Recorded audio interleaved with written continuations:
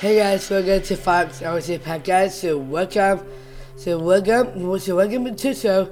The best guest is Tim, Stavro, the co-host, and the best guest, Daddy Mike on the house. Daddy Mike in the house. Nice. Yes. What's up, Seth Erie? Hi. How's school going, man? Good. Yeah? Yeah. Yeah? We had half a day today? Yep. Yeah. It was a big deal, huh? Half day Friday. Half day Friday. Happy Friday. I don't know that it's every Friday, but it's the Friday before Labor Day. So it's half day Friday, which means we delayed the start of the podcast until Seth can make an appearance. Yeah. The outcry against heaven and earth was too great. So Seth Erie. Yeah. So what's going Everybody on? wants to hear from Seth Erie. Everybody wants to hear from Seth Erie. So tell us what's going on. What did you just have for lunch? I got a broccoli and You did not eat broccoli. I eat yogurt and Oh, that was your snack. Yeah, you had yogurt and juice box, and a juice box. Oh, yeah, yummy. But what did you have for lunch right now? What did you have? Zaxby's. Zaxby's, ladies and gentlemen. Because, why? Chick-fil-A is downgraded. Chick-fil-A is downgraded. Ladies and gentlemen, you heard it here first. We've talked about this in previous episodes. It's a big deal, guys. It's a big deal. Chick-fil-A has been knocked off the throne. Welcome to Seth Erie Radio. Yeah, Seth wants to do a radio episode for Voxology. So Seth, let's talk about some of the songs that you would choose for if we did a Spotify episode for Seth Erie Radio. What are some of the songs you would choose? Mr.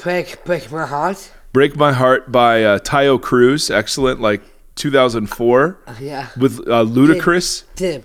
Oh, wow. Yeah. Hey, Tim. Yeah. What? Hate That Break My Heart. Hit That Break My Heart? Yeah. Oh, well, I don't think we have that one queued up, but Yeah, I don't have the rights for that. hit the theme song. All right. Sharon, please.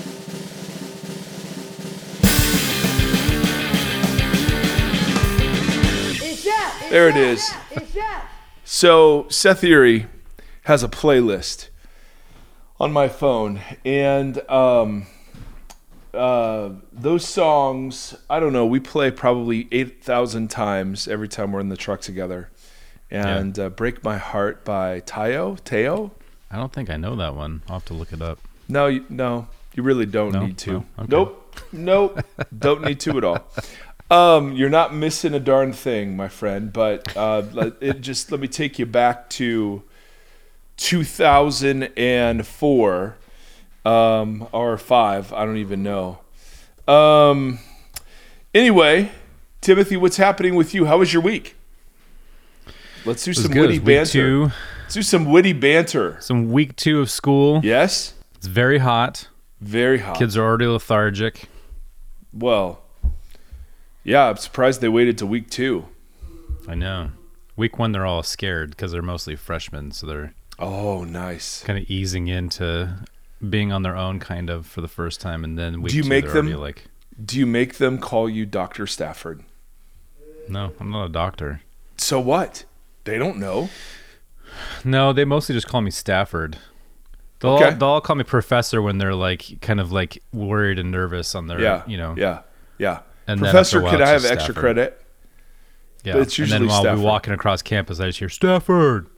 Nice. I look over and it's some kid. So from you've a kind of previous class. achieved Gombas status or Madonna status or Prince status. That's right. Just Yeah, one word. I might actually get it legally changed.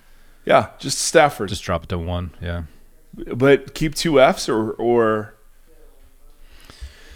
Probably. It's already confusing enough. I don't know how many applications I get back with the Tim Stanford.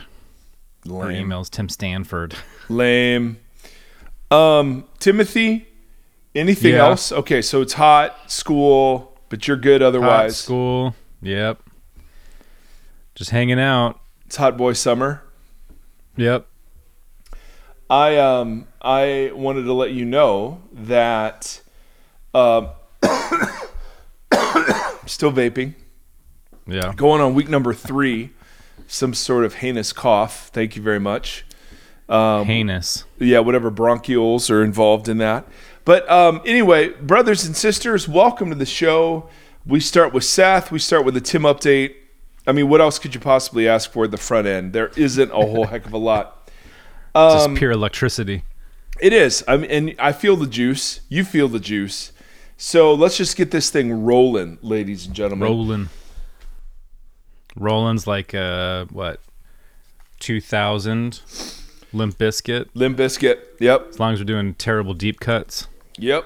Keep rolling. Yeah. I know. The poor, I mean, I it would be interesting to know what part of our audience is pre-40. I meant under the age of 40, not pre-40. And has no idea that of these, monsters, or maybe under 30, maybe some. I mean, because you're what? You're 43. Oh, just a pup, dude. Just a pup. Yeah. I'm 57. Just a midlife pup. 57, huh? Sure, I feel like You're 57 cruising. today. That's right. I'm sliding into home at that point. Hey, so let's do some thank yous, Timothy. Okay. As always. Thank you, Mike. Well, thank you. I appreciate you. No, I was thinking about thanking other people who get involved in our community. I thought we were just going to have a one-on-one affirmation session real quick. Absolutely, Tim. I love your hair. Have you ever seen it's online. It's called Playground Insults on the BBC. I don't think so. So they get two. Familiar, but I can't. They get two co-stars, and the idea is that you're supposed to insult them in the silliest of ways. So like Will Ferrell and Mark Wahlberg did one that is just the greatest. Ryan Reynolds did one with Josh Brolin about Deadpool 2. I think that was pretty funny. Yeah. All that is to say, we could do the reverse of that. Playground affirmations. Affirmations. I like Tim, your shoes. I like your shirt today, Tim. No, I want to thank people outside of our community who have come on our team to support us. And so thank you to Daniel and to Brian and to Miles. Way to go, gentlemen. Thank you for coming on the Patreon team, man. It is such a gift, as we say every single episode, such a gift to be able to be a part of a community that helps support the cause. And then our friend Heather. I don't know if you know Heather. Heather planted Vox Community with us way back in the day. And I saw her name and was just like, oh my goodness, she's the greatest. So thank you guys very, very much. If you want to find out more about what we're up to, you can go to voxologypodcast.com. Find out we have two giving platforms, tithe.ly or Tithely as we call it, and then Patreon. Or you can go to patreon.com and type in Voxology Podcast. All that is to say, we are a crowdfunded 501c3 and are grateful for your support. Now, speaking of like the playground affirmations, that should be something we do with the guests. It'll make everybody so wildly uncomfortable. And not welcome to the broadcast. We'd like to do this little segment with you. Yeah, not tell them ahead of time. And they have to compliment us too. So it's like it has to be a mutual. I know. I think that could get us into trouble. But speaking of trouble, Timothy, we got some feedback from last episode. So Timothy, what? Tim's troubled times turned into terrific amounts of email and feedback, which we love. And I'm sorry we don't respond to all of it. You guys are overwhelmingly engaged, and we love it. And we're slowly working our way. But I've got some responses, Tim, that I thought would be fun to read because we get such varied responses to things. Like I have the email open right now and I can see, and you have everything from tremendous, well-vetted theological pushback on something down to someone emailed in and shared a crossword in the New York Times where the answer was Eddie Vedder, and that was it. Just hey, 5 across. It's the greatest. Blank Vedder, lead singer of Pearl Jam, and that's it. That's the whole email. Yeah, I mean, yeah. So what we're saying is you guys are amazing. We were voted, by the way, most intelligent podcast by podcastersanonymous.com. And so congratulations. And I think you'll see this intelligence reflected in the numerous emails that we got and that I have asked permission from people to read. So, and some of these are a little longer, but the reason we choose them is they all make very salient points and bring perspectives to the discussion. If you missed last episode, Tim was just bringing up, what does it look like to be engaged in our world? Like, no small question there. And somehow we turned that into an hour-long conversation. Mike and Tim, we all miss Seth today. There was groaning and gnashing of teeth by the collective groans and wails of the community. So not after this one, you're not going to miss Seth. What a great topic and a very welcome comeback of Tim's troubled times. Thank you, dear listener.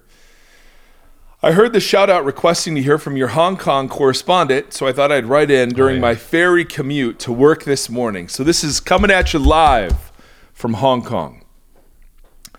My wife is right along with Tim and death scrolls the internet daily. I like that, death scrolling. She mourns, grieves, and feels the weight of the hypocrisy, polarization, and political slant of every single issue. Her top topics are Christian nationalism, the GOP evangelical theocracy / fascism / authoritarian movement, civil rights, LGBTQ plus issues, abortion, and everything else under the sun that's related to these issues. So, in other words, there's a lot to like dwell in and immerse yourself in.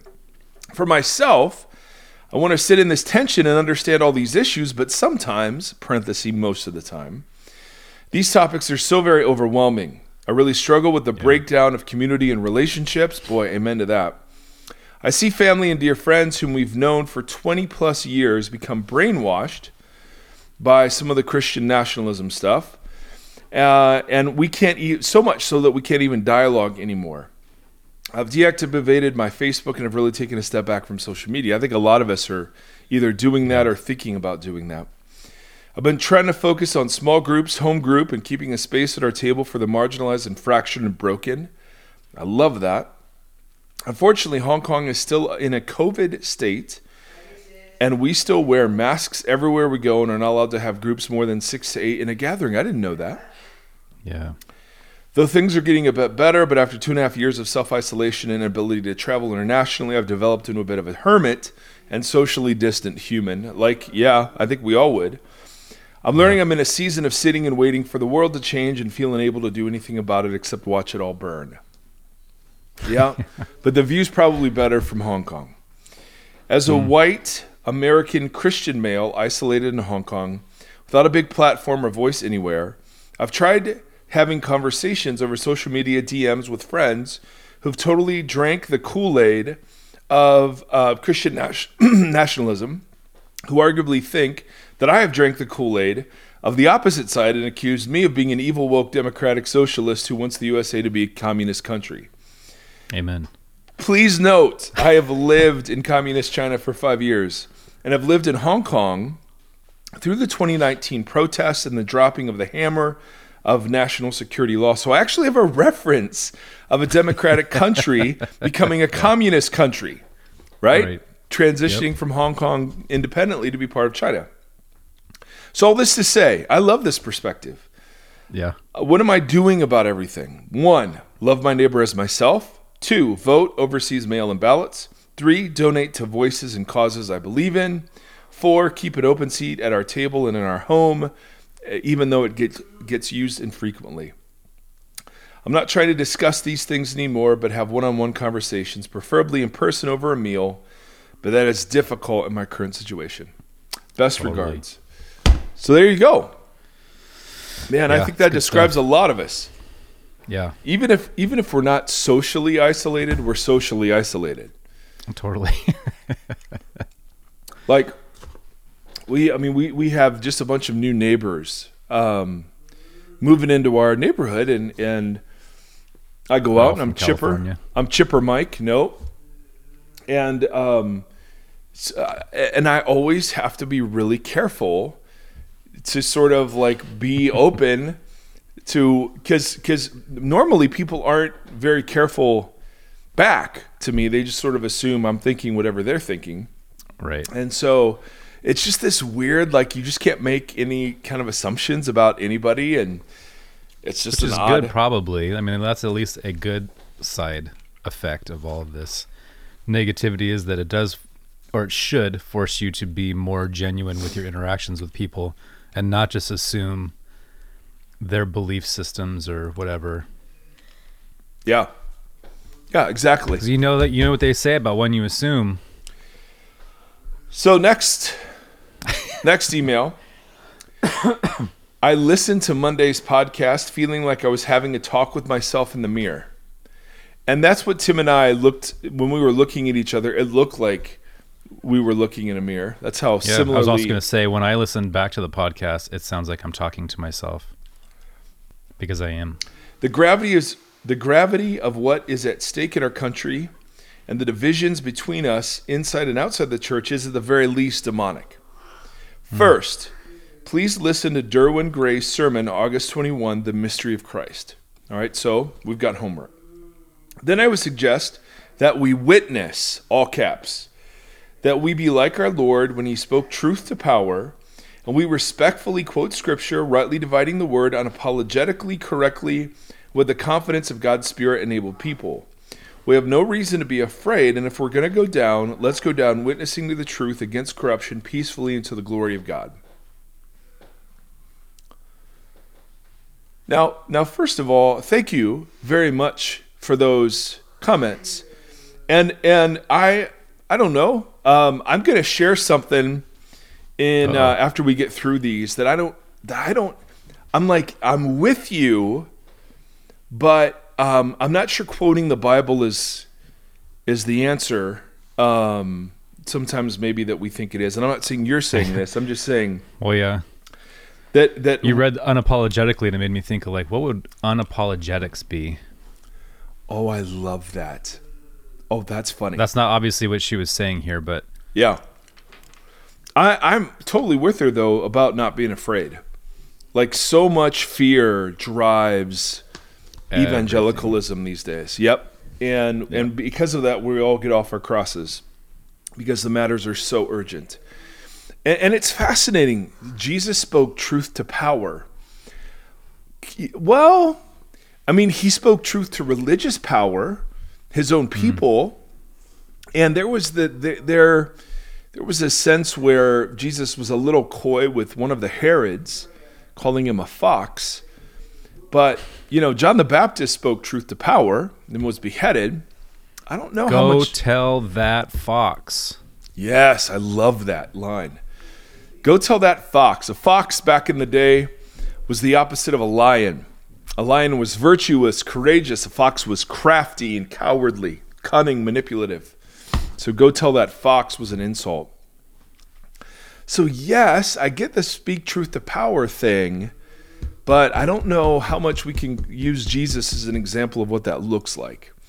Right. Unless it's religious power. And then we have plenty of examples about what that looks like. So great sinking thoughts. All right. Another one. Oh man. Okay. So a couple of these are super long, but I think they're really, really good. So do not put us at more than 1 time speed. Do not right now. If you are, repent. Put it on half speed. Put it on half speed. Listen to our voices. Wow. That's amazing. All right.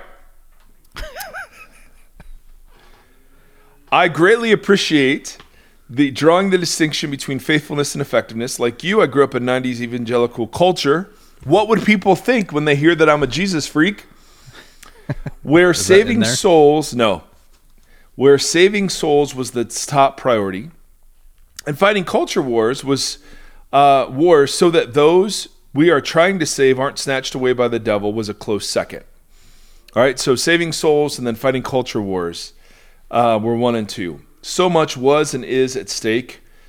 I'm feeling echoes of Miller's The Crucible here with the hysteria. I know, total Stafford reference. With the hysteria over witchcraft and saving souls. So I can understand the temptation to set aside virtue and the fruit of the Spirit in order to save souls. I mean, what happens if someone ends up in hell because you weren't willing to take evasive action? Right. But like you said, We are never called to be effective. We're called to be faithful. In fact, isn't that the point of Jesus' words in Matthew 7? Those who say, Lord, Lord, and who are rightly effective with miracles and demon exorcisms and so on, but they're not welcomed into the kingdom, while those who are faithful are welcomed into the kingdom. In regards to the big question of do I focus on my community or take to the streets, I think it's both and rather than either or. During the civil rights movement, there were those who marched on Washington and marched across the bridge in Selma, but there were those who helped black folks register to vote and did other small things that we never read about in the history books. To look at it from another angle, I remember an article by Malcolm Gladwell that was written during the Arab Spring. All right, so this was like 2010, 2011, 2012. Yeah. And he discussed the importance of technology and social media in those uprisings. He argued that, yes, those tools helped get the word out and helped to make the crowds bigger, but the tools did not help the staying power of the movement. Yeah. He contrasted this with the civil rights movement here in America, where protesters were trained to take the abuse hurled at them by the authorities and other onlookers. So when push comes to shove, many of those in the Arab Spring protests left the scene out of fear for their safety, but those in America stayed because they were committed to the cause. All this reminds me of the line, which is paraphrased by U2 in Peace on Earth. So, man, he is buttering your bread here. That goes, don't become a monster to destroy a monster. Again, look at the civil rights movement. Those marching with MLK across the bridge didn't fight back, and the TV cameras were there to show the world how big a monster the system was. It's hard to support a system that beats and bullies old ladies who are simply wanting to vote. I wonder what would happen, here's where this is going, if the religious right took a similar approach to culture wars. Let's assume for a moment that these culture warriors are right, that the libs are trying to destroy the heart and soul of this country. What if instead of grabbing power and banning books and denying basic rights to fellow Americans, what if they took the approach of the protesters in the 60s who just stood there and bore the brunt of fire hoses and police dogs? What if instead, trying to overturn an election, they went out to encourage people to register to vote, to try to educate, not indoctrinate others, to help them cast an educated vote? I'm probably being too naively optimistic. No, I think that's a great point. All the virtue signaling on social media does nothing. Yeah.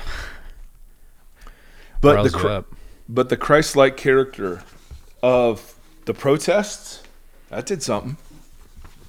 Yeah, I mean, there's a lot of what ifs in there. It's interesting to look at the march across Selma, right, and why MLK shifted a lot of the tactics that he was using because of what wasn't working prior to that. But what was the end goal was a peaceful way of trying to advocate for people who were being othered and pushed down. And then to juxtapose that against January 6th, and where there's a huge uprising against something and the response is complete violence and like an advocation for violence. And so to look at like Selma and crossing the bridge and taking the brunt of that and what it did, how many more pastors it united, how many white pastors joined his cause after that, seeing kind of firsthand that stuff, but then to look at January 6th and look at what the mostly white evangelical movement did in response to something that wasn't even true. But even if it was true, say it got proven that the election was stolen, that still is not the... And I say that in regards to like, MLK doing things in the name of Jesus, in the name of advocating for the Imago Dei within that setting. And at the Capitol, there were crosses and there were big Jesus banners and there was praise and worship music being played. So it's not a stretch to say that this is not also trying to be rooted in a, in a biblical setting or whatever. So just the disparity between those two events is alarming. But the what ifs of like, the entire culture has to change. It's not just like little pieces of it. It's the whole thing is upside down. Yeah. Yep. Totally agree, man. Man. All right, here's another one. It's a good U2 song too. Of course. Hi, Vox fam. Seth Erie, without you, I wouldn't be here, and neither would the rest of the Vox crew. That's how vital you are. It's kind of love that Sethy's getting. So Mike, ... You better not get bored of this then. I know, right? I'm with Tim. Okay, first of all, that is a horrible way to begin a sentence. The issue of legalizing conservative values in the name of Jesus is troubling. Mike, your point of how we respond to that troubling sense is right. We must configure how to use new creation dynamics against this. Old creation won't do. If we fight fire with fire by yelling or virtue signaling or directly shaming, we run counter to the water way of Jesus of turning the other cheek and fostering new creation, right? So fighting fire with fire, no, we want to fight fire with water. However, yet, but, and. Historically in the States, I love that. That's a great transition. Historically in the States, to be Christian was to be conservative more often than the reverse. That's reality. With that, and if I'm hearing Tim's concerns correctly, saying that nothing and or doing no work for liberal causes that very much seem Jesus-y unfortunately enables, on the surface at least, the same conservative as Christian rhetoric that often sounds louder than liberal as Christian rhetoric to reign supreme in the average American's consciousness of the way of what Jesus, or of what the way of Jesus is. I hope that word vomit makes sense. You're both right, but I'm troubled too, and I'm troubled that many still think to be a Jesus follower you have to be conservative. So the issue is, hey, shouldn't we be virtue signaling that you can be not conservative and Christian, because so many people just think to be Christian is to be politically conservative? I think that's what he's saying. Also, he says, you are both right, but I'm troubled too, and I'm troubled that many still think to be a Jesus follower means that you have to be conservative. Yep, totally get that. He says, I know I have a parasocial relationship, but love you both and your well-articulated thoughts. Well, first of all, thank you. And we love you in a parasocial way. And then secondly, I'm delighted you think our thoughts are well thought out and articulated, because I think that's because they aren't always. We need to expose you to other podcasts. No, this is as well thought out as it gets. Go nowhere else. But I totally get, and I remember in 2016 when then candidate Trump was doing his then candidate Trump thing. I was, howling at the evangelical baptism of his nomination, and of course you got two responses. One is stay in your lane, don't be political. And then there was another response that was like, hey, I'm glad to know that you can follow Jesus and not buy into this.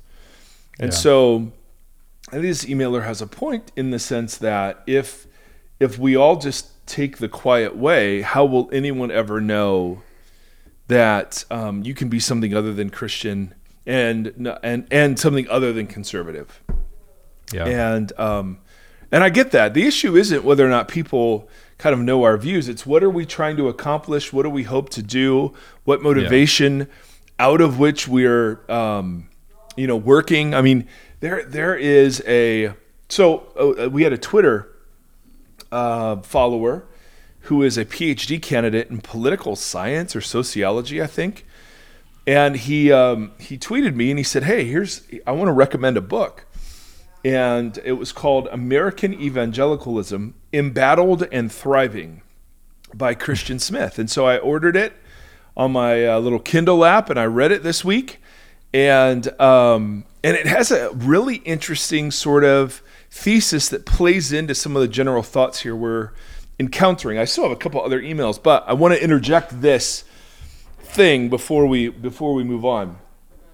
So Christian Smith is a sociologist. He's wrestling with the question, what, if any, religious groups are thriving in postmodern, secular, pluralistic culture? And if so, if there are any, why are they thriving? So not just in the current because of the current last 4 or 5 years. And yeah, I think this was written in 2014. Oh, okay, interesting. Right, I wonder what he'd think now, but just listen to the conclusions. Now, I read it pretty quick. I don't know if I'm understanding all of the nuance. I'm not a sociologist, and I don't understand that research. So I'm just going to quote some of his conclusions without doing the work that he does to kind of show them. But I thought it was interesting, and I think it'll resonate a little bit with why I and we are so troubled with the whole culture war motif, even because we're still arguing about how to win a culture war. And we're saying, hey, guys, you can be faithful or you can be effective.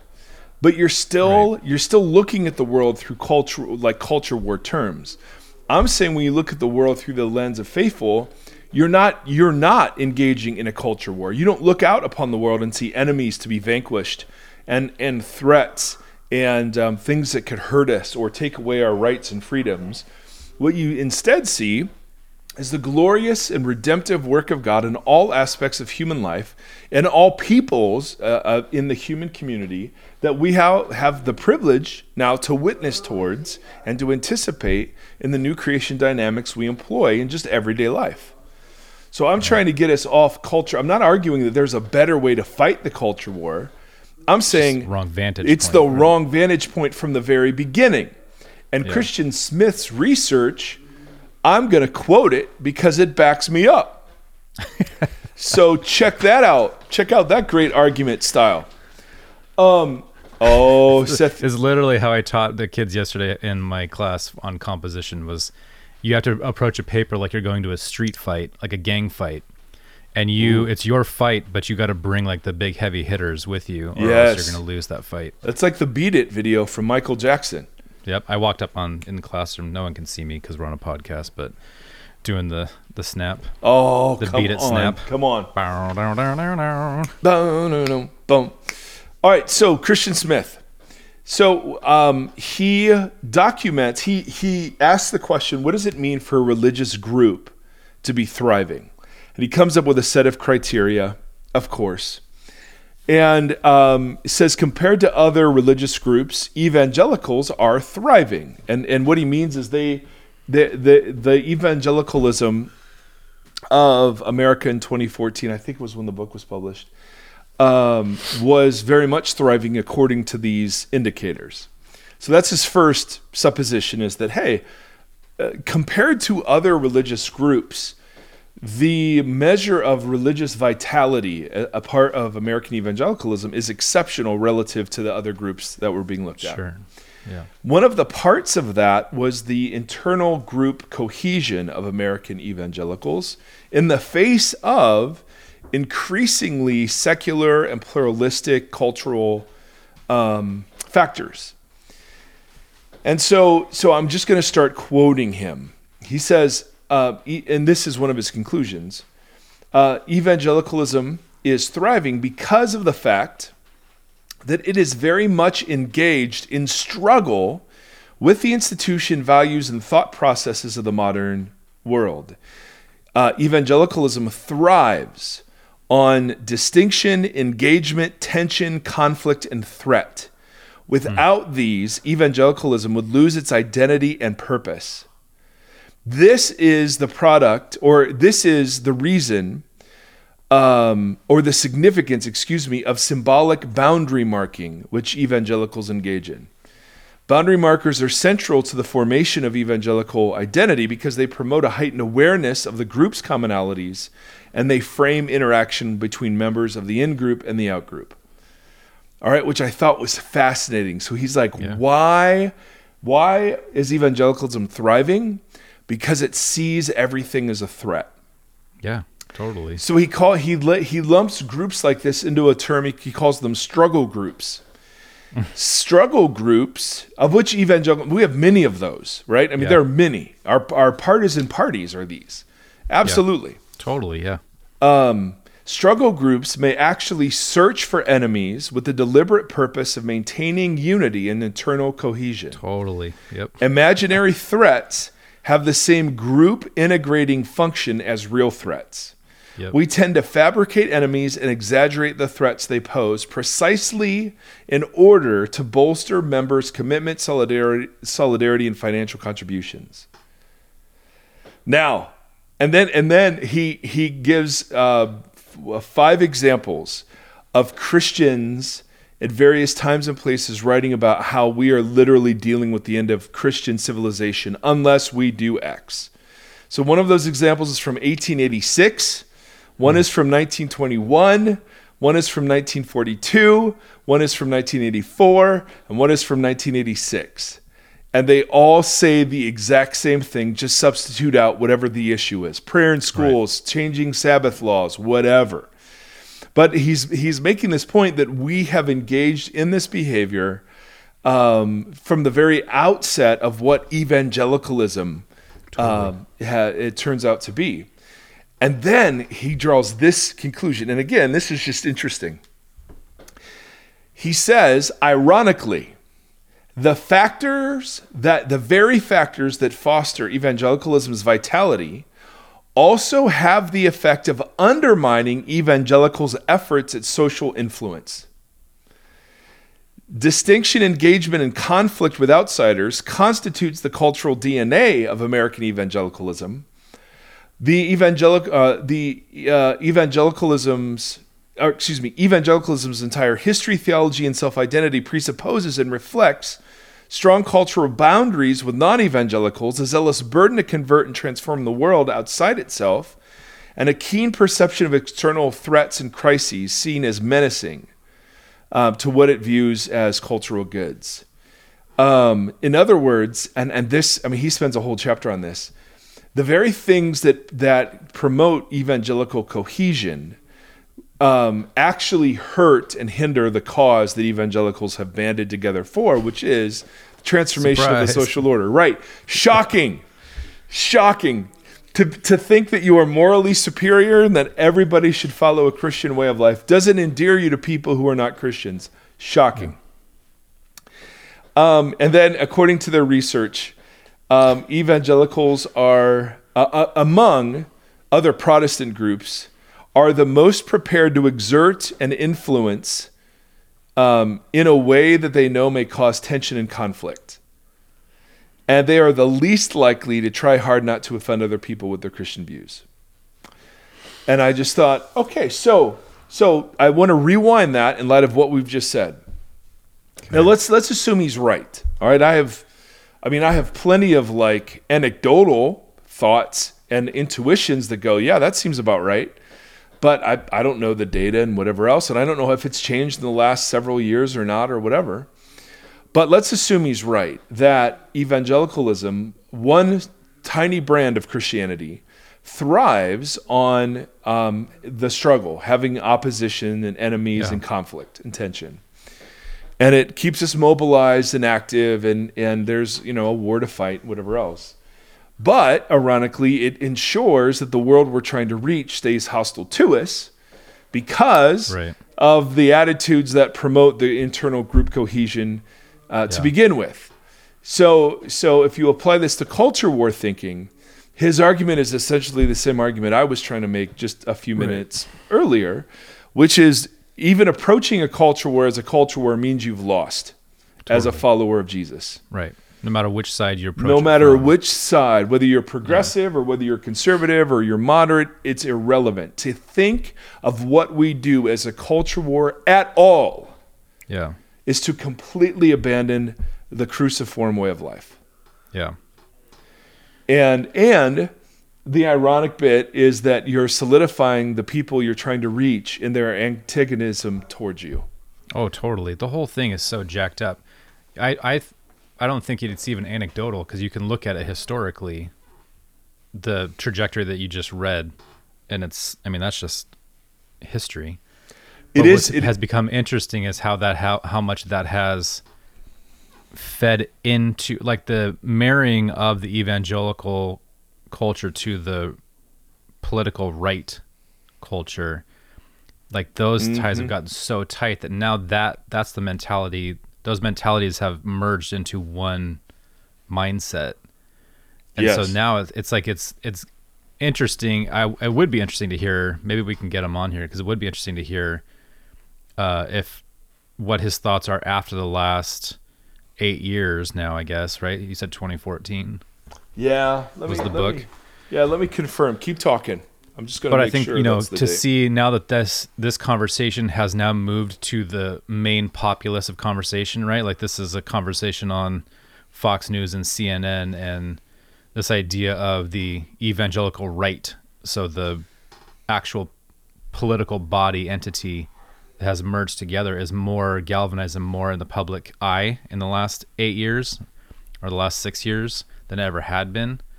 So that trajectory that he has listed has galvanized pretty hard at the.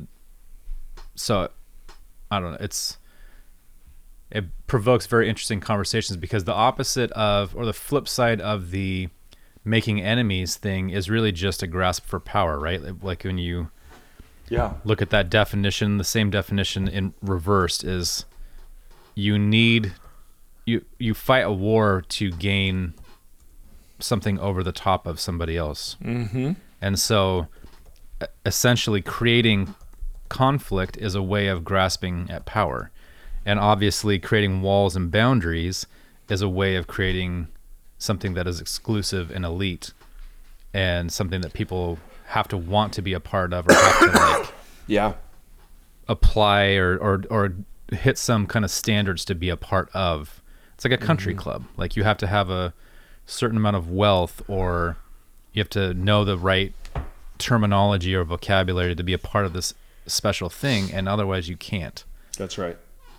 So it's kind of that same type of model, and that is a power move, right? It's like, well, I mean, all that stuff about boundary markers versus centered sets. I mean, all of that applies. Yeah. All that was in there while you're reading that. Yeah. What's interesting to me is, and to go back to last week, is like, so the turn your other cheek stuff, right? So the way that you articulated that verse, the way that we grew up with it as kind of like you just keep taking the abuse, you just keep turning the other cheek until, just take the hit. We don't retaliate, we don't respond with violence. And then now there's evangelical preachers, I don't remember who it was that recently was just like, you run out of cheeks at some point, right? Like, it's like you can only model this Christ-like thing for so long until you run out of cheeks to offer, to hit. Wow. And so now we have to fight back is the message there, right? Yes. And that's not what I was advocating for, but it's interesting in the idea of the, honor code system with being slapped and kind of forcing someone to hit you open-handed instead of backhanded, and kind of what that insinuates is not fighting back, but there is something in there implied of like resistance, and it is peaceful resistance, but there is a advocation for something in there. Yes. So when you look at it, it's granted the culture war thing is not the right, and virtue signaling's obviously pointless, or not pointless. It's even worse. It creates a toxic culture because it's hollow. So how do we, like, to turn the other cheek? So that's been brought up not just in one of the emails that you read, but also someone else brought that up recently, also in regards to this kind of topics. What is creative resistance? What does that look like? Sure. And we've talked about MLK, we've talked about Gandhi, we've talked about Mother Teresa, we've talked about Shane. Yeah. As kind of forms and functions of that. But as, the original question from last week, as the right makes power grabs to try to exert power over, what does the creative resistance within turning your other cheek look like within that? Yes.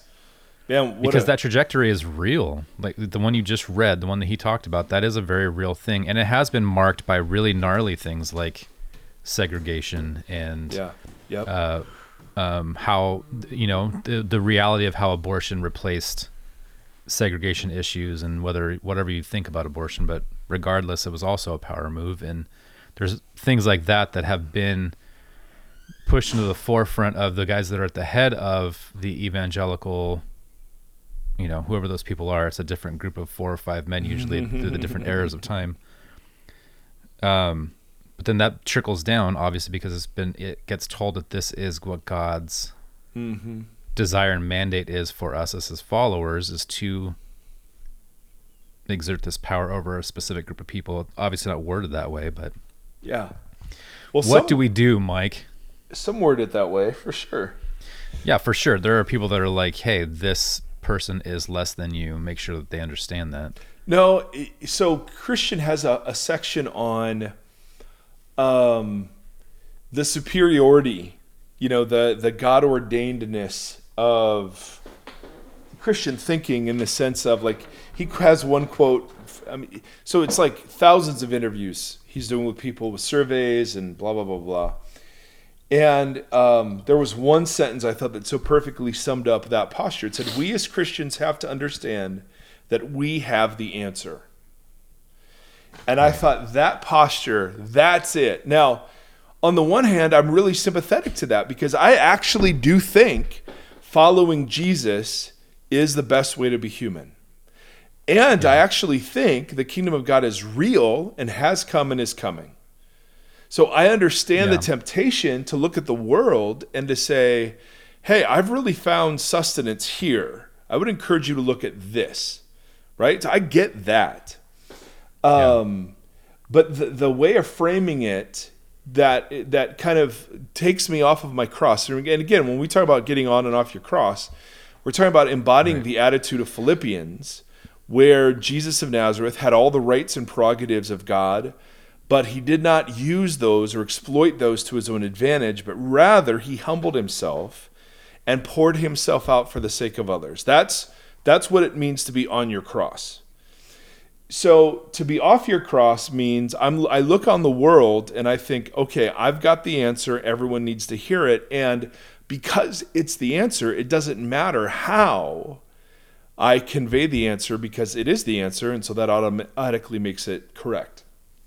Mm-hmm. And so much of the trouble that I get in and we get in is that we think the ends justify the means, right? There are things that are so urgent and so important, we have to get off of our crosses. And I literally used that statement as you literally spoken out. Yeah. We run out of cheeks. That's fine. It just means you do not believe the words of Jesus. You think you know better. And I get the temptation. I think I know better in so many other ways. So I succumb to that too. But the Christian culture war narrative is rooted in the powers and the principalities, and it just feeds wrath into the world system even more. And so it's not surprising it bounces back. And then we use the wrath of the world because of our sin. We use that as justification that we're right and that we're victims. And so we plead even harder. It's just this entrenched cycle that I don't know how to address in any other way. Like one of our emailers said, okay, we want to speak truth to power. Great.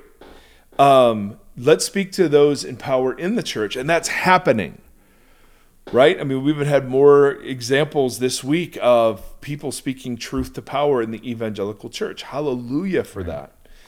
And we're very, very grateful. But to see and posture myself as a Jesus follower as being the one who has to speak truth to power, it's a tough sell. I don't see that invitation given to the early church at all anywhere. You will look in vain for that. So let's. I want to read this email because it directly is going after kind of your question. So now what? Well, that was perfect. Mike and Tim, I was very, all caps, conflicted and convicted by the discussion in the latest podcast, Faithful versus Effective. It really hit close to home for me. On the one hand, I completely identify with Tim's point of view. While I want to agree with the points that Mike was making, I'm really struggling. As an attorney, I want to steel man any opposing arguments to try and see the best of what the other side has to offer. But in our current social debates, I just don't know what to do. Over the last 3+ years, I've seen my own relationship with my in-laws and close family deteriorate over disagreements about Trump and COVID. Prior to 2016, we were very close. And now, these wonderful Christian people in our lives have excused the behavior of the former president. They denigrate all liberals as child molesters, and worse, and that broke our hearts. There's no way to reconcile what they confess they believe with now what they wholeheartedly endorse. By the time COVID came along, things got worse.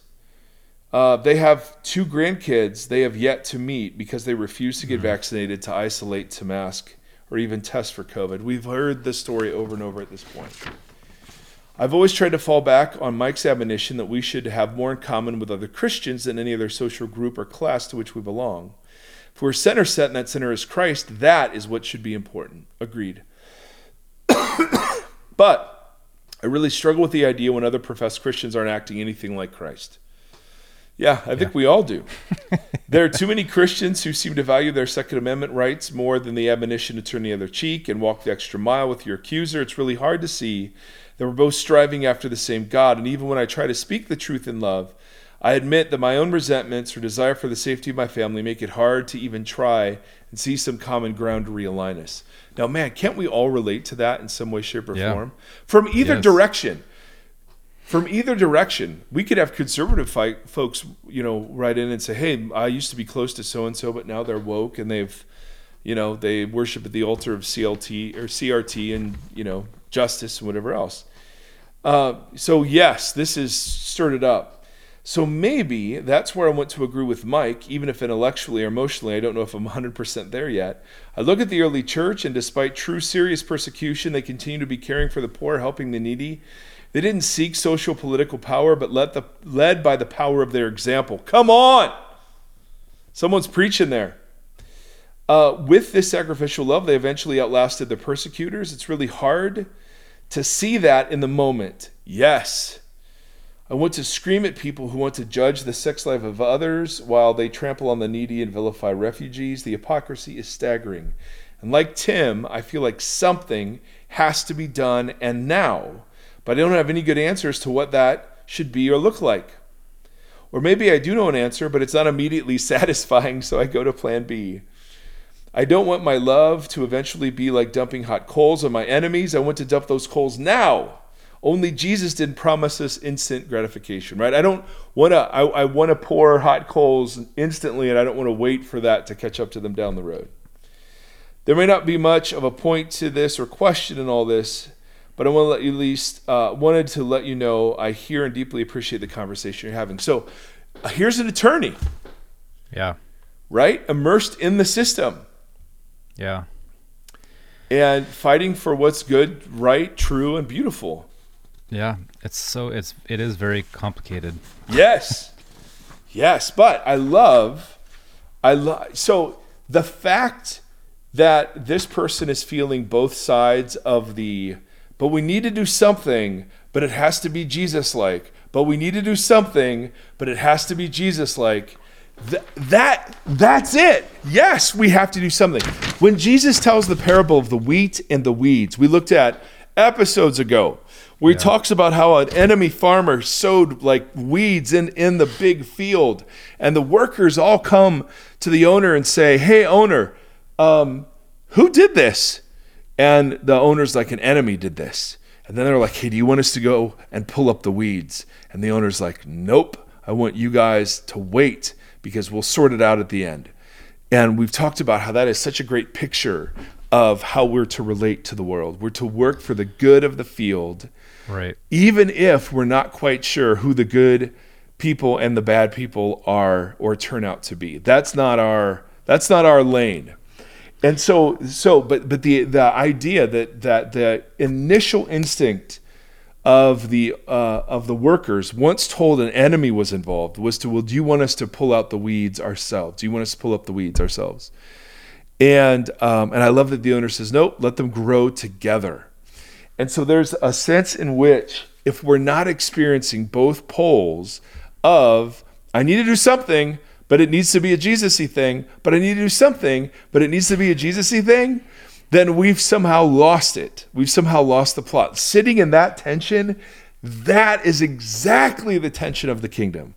The kingdom is now. And so shouldn't there be justice now and peace now and shalom now? But it's coming. It's not fully here yet. So the temptation is to try to usher it in ourselves. The whole point of the wheat and weeds thing wasn't to be passive. Jesus never calls us to be passive. Turning the other cheek, as we saw, isn't passive. Walking an extra mile, not passive. No, we are called to actively and liturgically resist the narratives that are antichrist, even if they come guised in Christian language. Right. Well, what's that look like? Oh, I'll tell you what it looks like. First of all, worship with the community. Second of all, it looks like generosity and blessing instead of cultivating a scarcity mindset. Thirdly, it looks like humility and not claiming rights and privileges for ourselves, but looking to center both economically, politically, and in all ways those who have been traditionally marginalized by the evangelical community. Right? It looks like living a prophetic lifestyle. Spiritual warfare in the Bible has very little to do with addressing demons by name and has everything to do with living a shalom, rebuilding kind of life in your dynamics with other people. So I want to live an anti-racist kind of life. Not because I'm woke, but because racism is one of the things the enemy, the powers and the principalities use to divide people from each other. So all of those divisions, Gombis is a great way to say this, all of those differences that are God-given that turn into human divisions, which are demonic, we want to resist. Yes. So how I live, how I spend, how I see the world, how I treat my neighbor, all of that's so incredibly practical. Right? I'm voting all the time, either for the kingdom or against it. Can I push back? And I'm going to go a little bit further out into the weeds of the left. Just for fun. Yes. I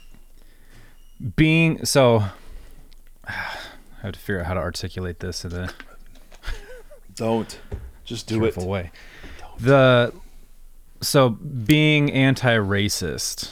Right. And that kind of stuff, or voting well and intentionally. In my everyday life, yes. Yeah, and kind of inhabiting those roles are all great. Again, and I know this word has also become a triggering word for people, but is from a privileged position because you can do a lot of that stuff insularly from your desk, also even from your church, without it really being something that is tangibly going out and helping the single life or whatever.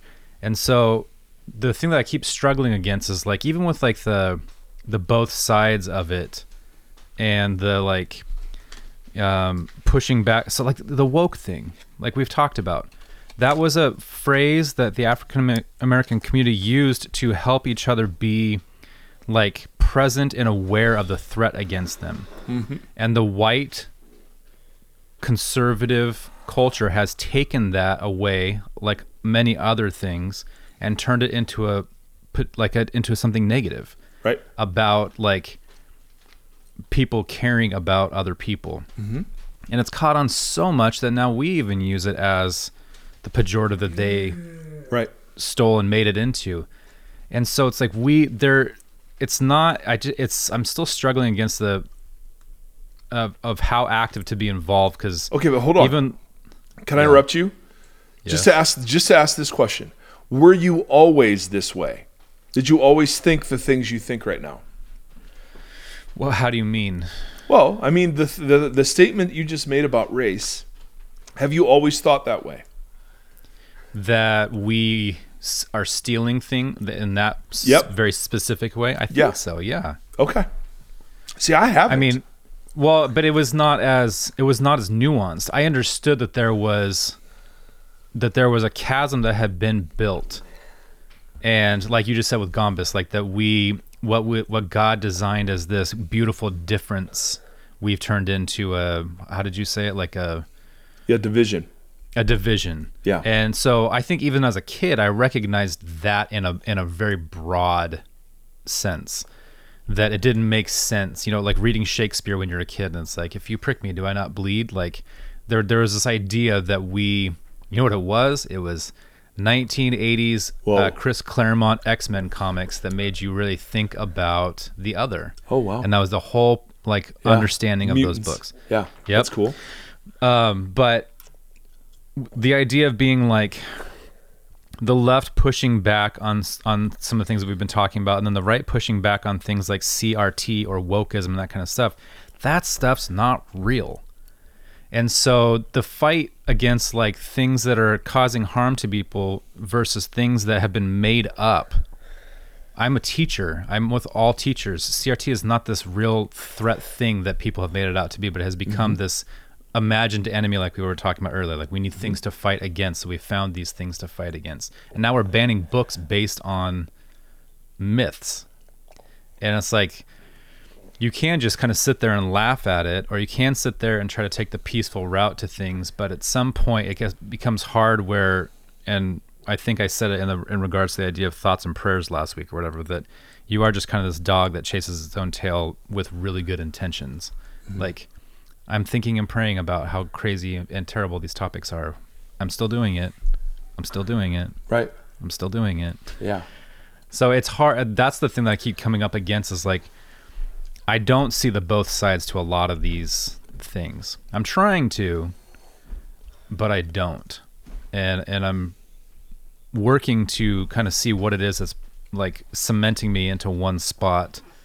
Because I know that that's whether or not that's even true, it's not a healthy posture to have. So I'm working on that. So you can email me and tell me I'm wrong, but you can know that I'm working on it in the process of. Totally. Well, and it's interesting, Tim, because the both sidesing thing can be seen as a coward's way out. I remember when the former president made a comment after Charlottesville that there are great people on both sides. Right. After that white sort of power march, and you're like, And so I hear that. I totally hear that concern. But the issue is like with one of our emailers, okay, so his family has cemented in a different direction than he has. So what's the Christian posture to take? See, for me, both sidesing isn't saying both sides are true. I have an opinion over what side better represents Jesus following. Yeah. Right? That's not the point. The point is, how do I treat the people who are cemented in opposite positions? Well, and see that becomes a nuanced thing too, right? Because I totally agree, and that's how the way that he's describing that is the way that a majority of my family disagrees with my beliefs. Right. And so, but that's just in sitting and listening and loving and having conversation, and that's how I have to navigate that part of my life. Right. But in the strangers who are being hurt and affected on a different scale, I have to do that differently. Like there's a discernment involved in those things that requires different action. Oh, totally. And I'm with you. I mean, again, the goal isn't to be passive. The goal is just what new creation avenues are available to us that shape the action we take. Totally. That's it. And yes, there's privilege. Absolutely. And the best work, the most cruciform work has been done. Most cruciform work has been done without privilege. Correct? Totally. Yep. Privilege and Jesus following have never gone together well. Yeah. And so I'm not suggesting, hey, that this is super easy or not without harm, but I'm trying to just expand the imagination to say, okay, so let's take certain postures off the table towards those we perceive to be our enemies. What's left for me then as someone who is carrying a cross? So I have these people, and I have personally people that I deeply disagree with. Yeah. So what do I do with that? Is it a culture war? Am I, and I imagine there are instances where if there's real abuse and harm being done, that my responses, even in new creation dynamics, would be more direct. Yeah, running out and tackling the guy that was trying to hurt the... Absolutely. Example from the... Yep, trying to hurt the lacrosse trainer back in the day. Right. Absolutely. Or even when I was a chaplain for a police department, there were people trying to harm officers, and you would wrestle.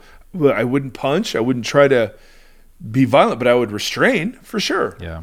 So absolutely, there is a time for direct action. I'm just saying, okay, the direct action that is commended to us in Jesus looks like suffering, martyrdom, persecution, carrying your cross, humility, generosity, blessing those who persecute you, right? Yeah. And I know it's easy for me to say as a white dude, absolutely. But I hope and pray that my courage will not fail if I'm ever in a situation where I'm the persecuted one, right? Yeah. And and people, it's so funny. I had a dear brother ask me the other day, like, hey, do you feel like you're ever persecuted? And I was like, no, because of some of the stuff we're exploring in our church, and it's in Tennessee, and it's just a weird.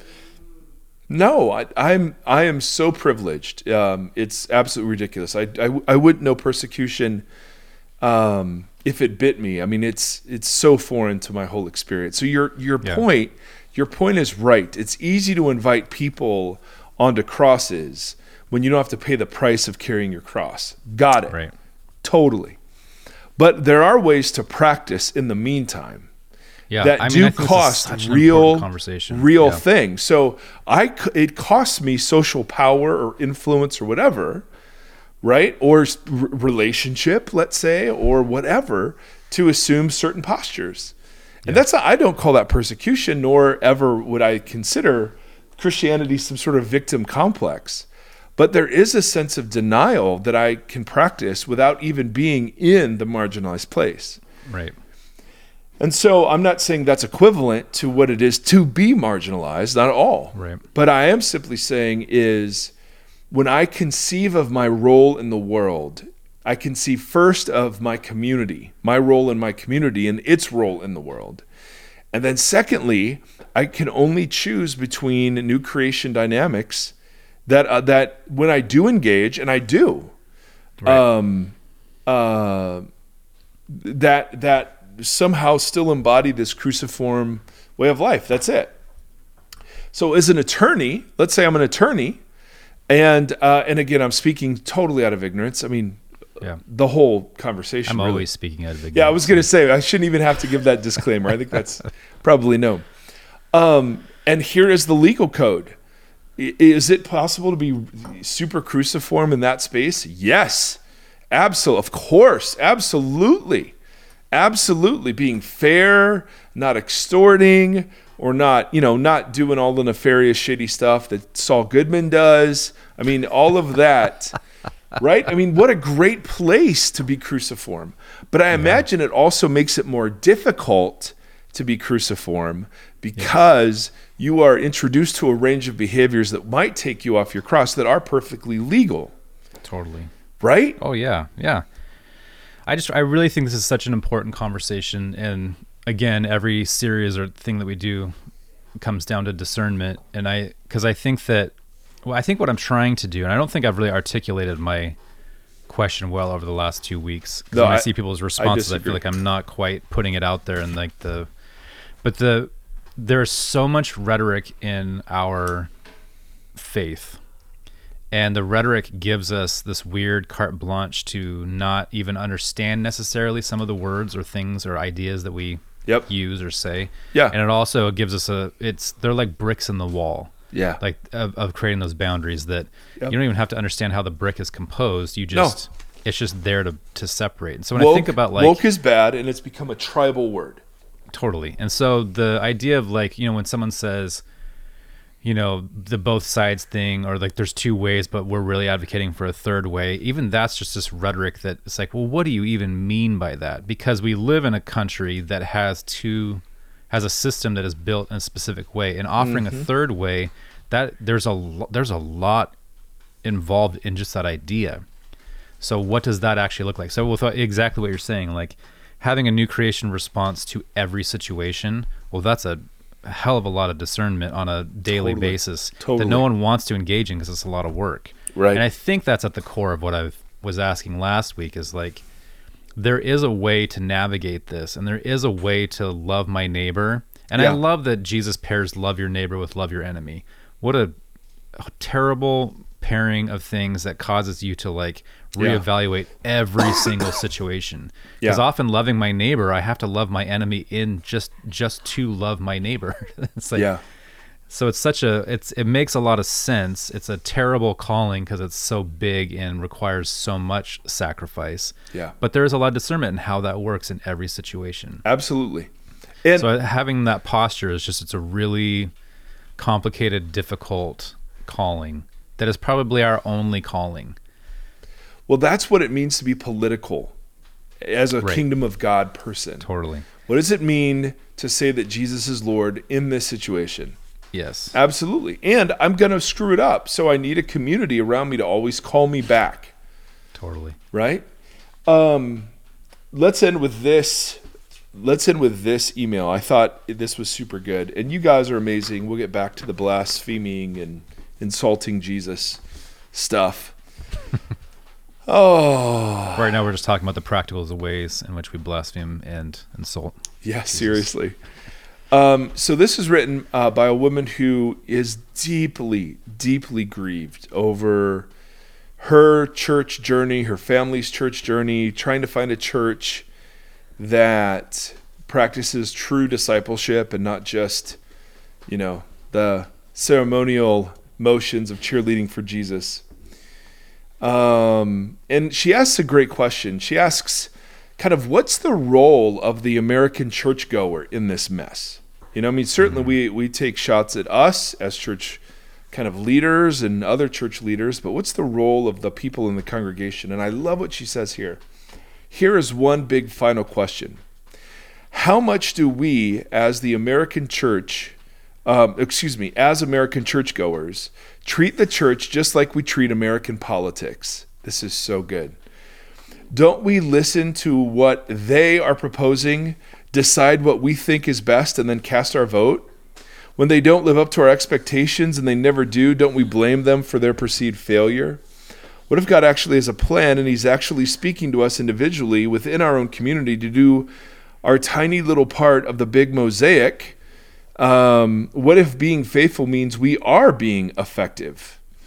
So I love, so the question, so there are a couple of things she says in here that I think are really interesting. One of the things she says is that don't we treat church like we treat politics? So we take, and I've talked about this before on the podcast, but in our church in Tennessee, we do Q&A in the sermon, after the sermon, because we don't think the sermon is the final word. We think it's this conversation starter, and we want people to feel comfortable questioning church, the public figures of the church. Yeah, and to be part of the community. Totally. And so we were talking about something, and we got like 4 or 5 questions about homosexuality. And our church is postured towards that issue. And so the next week, as part of a greater conversation, I started down that road of answering those questions. And the thing that struck me, and I made a comment, but what I was feeling at the moment was no one there is genuinely asking what the Bible thinks. That's not the question. The question is, what does our church think? And we'll determine whether or not we're fans of the church by how you answer that question. And I think that's what she's getting at here. It's like we go to churches not to submit ourselves to the scriptures, but rather to look for churches that already agree with kind of where we're at. Yeah. And so we all sort of sit in... we kind of sit over, and this can be taken way too far, and you get cults from practicing this too much. Right. But I think she's onto something, because I remember in the middle of that conversation thinking, dang, all I'm doing right now is navigating the opinions of people whose mind is already made up. Right. And if I can convince enough of them that we're safe, then we're okay. Yeah. You know what I mean? Which is such an odd kind of posture to be on some of these big issues, is that we no, everyone in the room's already decided what they think. Right. And how the Bible should be interpreted on that particular issue, which is just fascinating. And so much of the church-going experience, and the reason it's so political is precisely because the politics have discipled us to look at everything through that lens. Yeah. And to filter out messages that aren't congruent because they're harmful, or they're the enemy, or they're a threat, or whatever. Yeah. So we don't have our politics judged by the Bible, we have the Bible judged by our politics, which is death. Yes, Sethi, death. And to her point, what if being faithful means we are being effective?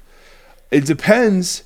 If I understand you correctly, I think I'm in agreement that being faithful is the call, and to be faithful is to be effective at being faithful. Yes.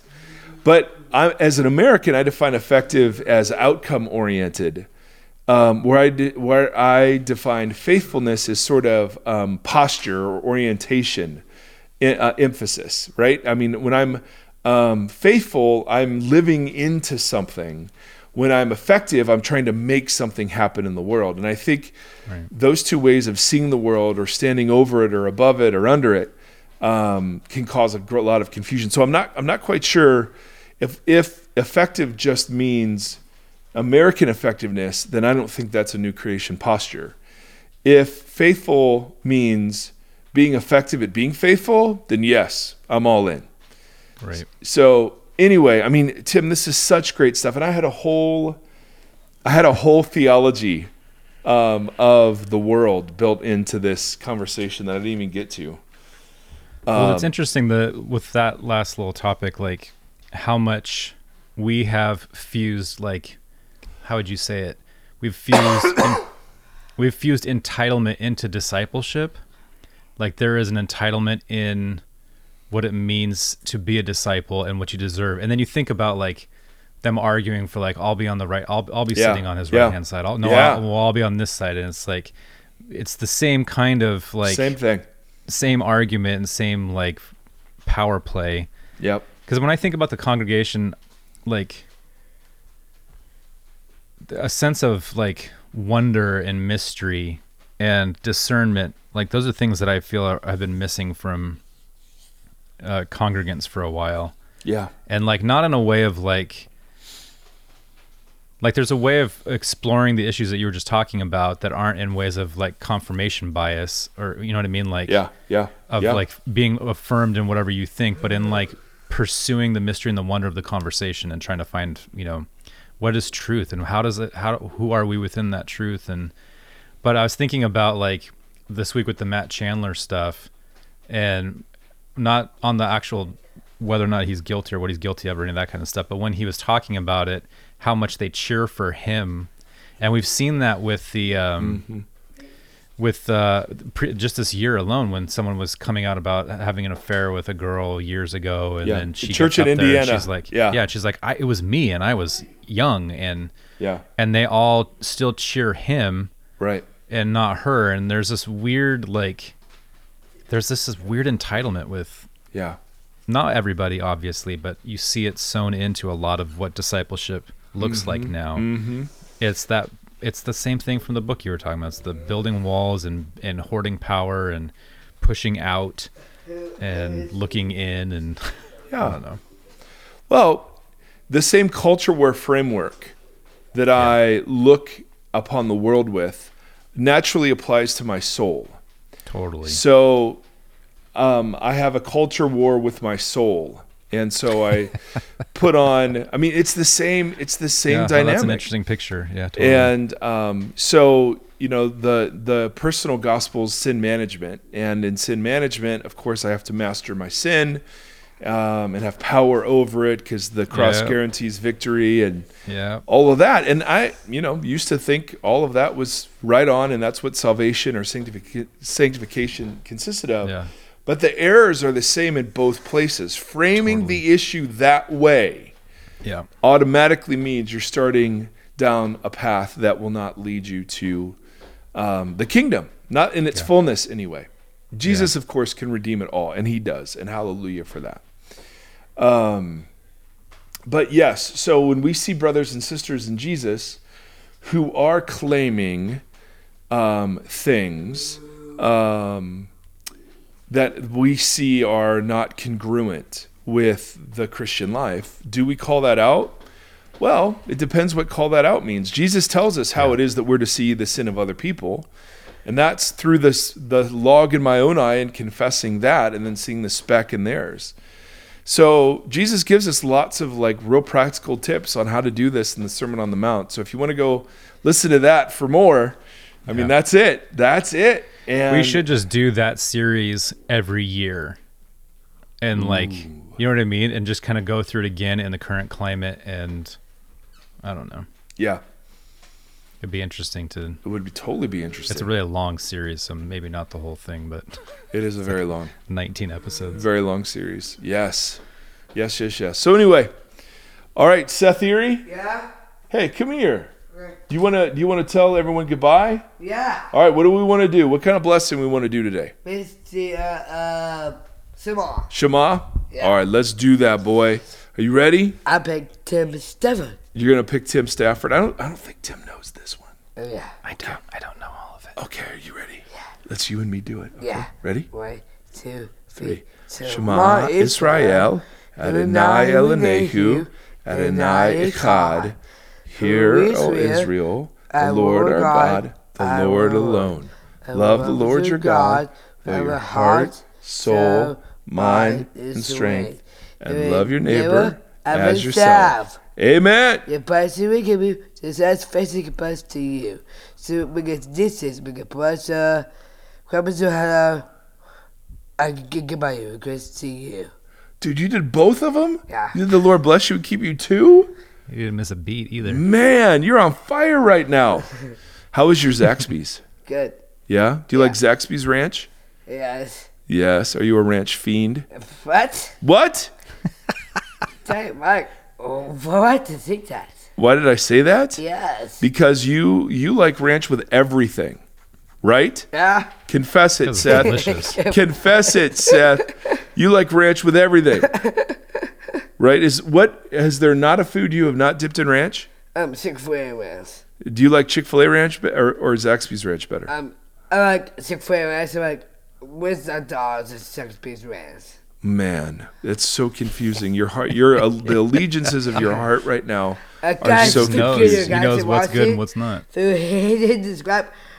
Hit subscribe. Yep. No, hit VoxologyPodcast.com. VoxologyPodcast.com. Please send it to me on Mom's iPad right now. And please send it to me on Mom's iPad, which happens on Monday when Tim releases it. So Monday, Tuesday, Wednesday, Friday. Monday, Tuesday, Wednesday, Friday. And the book is Talk a Voxology Podcast. Yeah, I did talk on the Voxology Podcast. So did Seth Erie. You guys are amazing. Thank you. You guys are amazing. Thank you. Thank you. And yeah.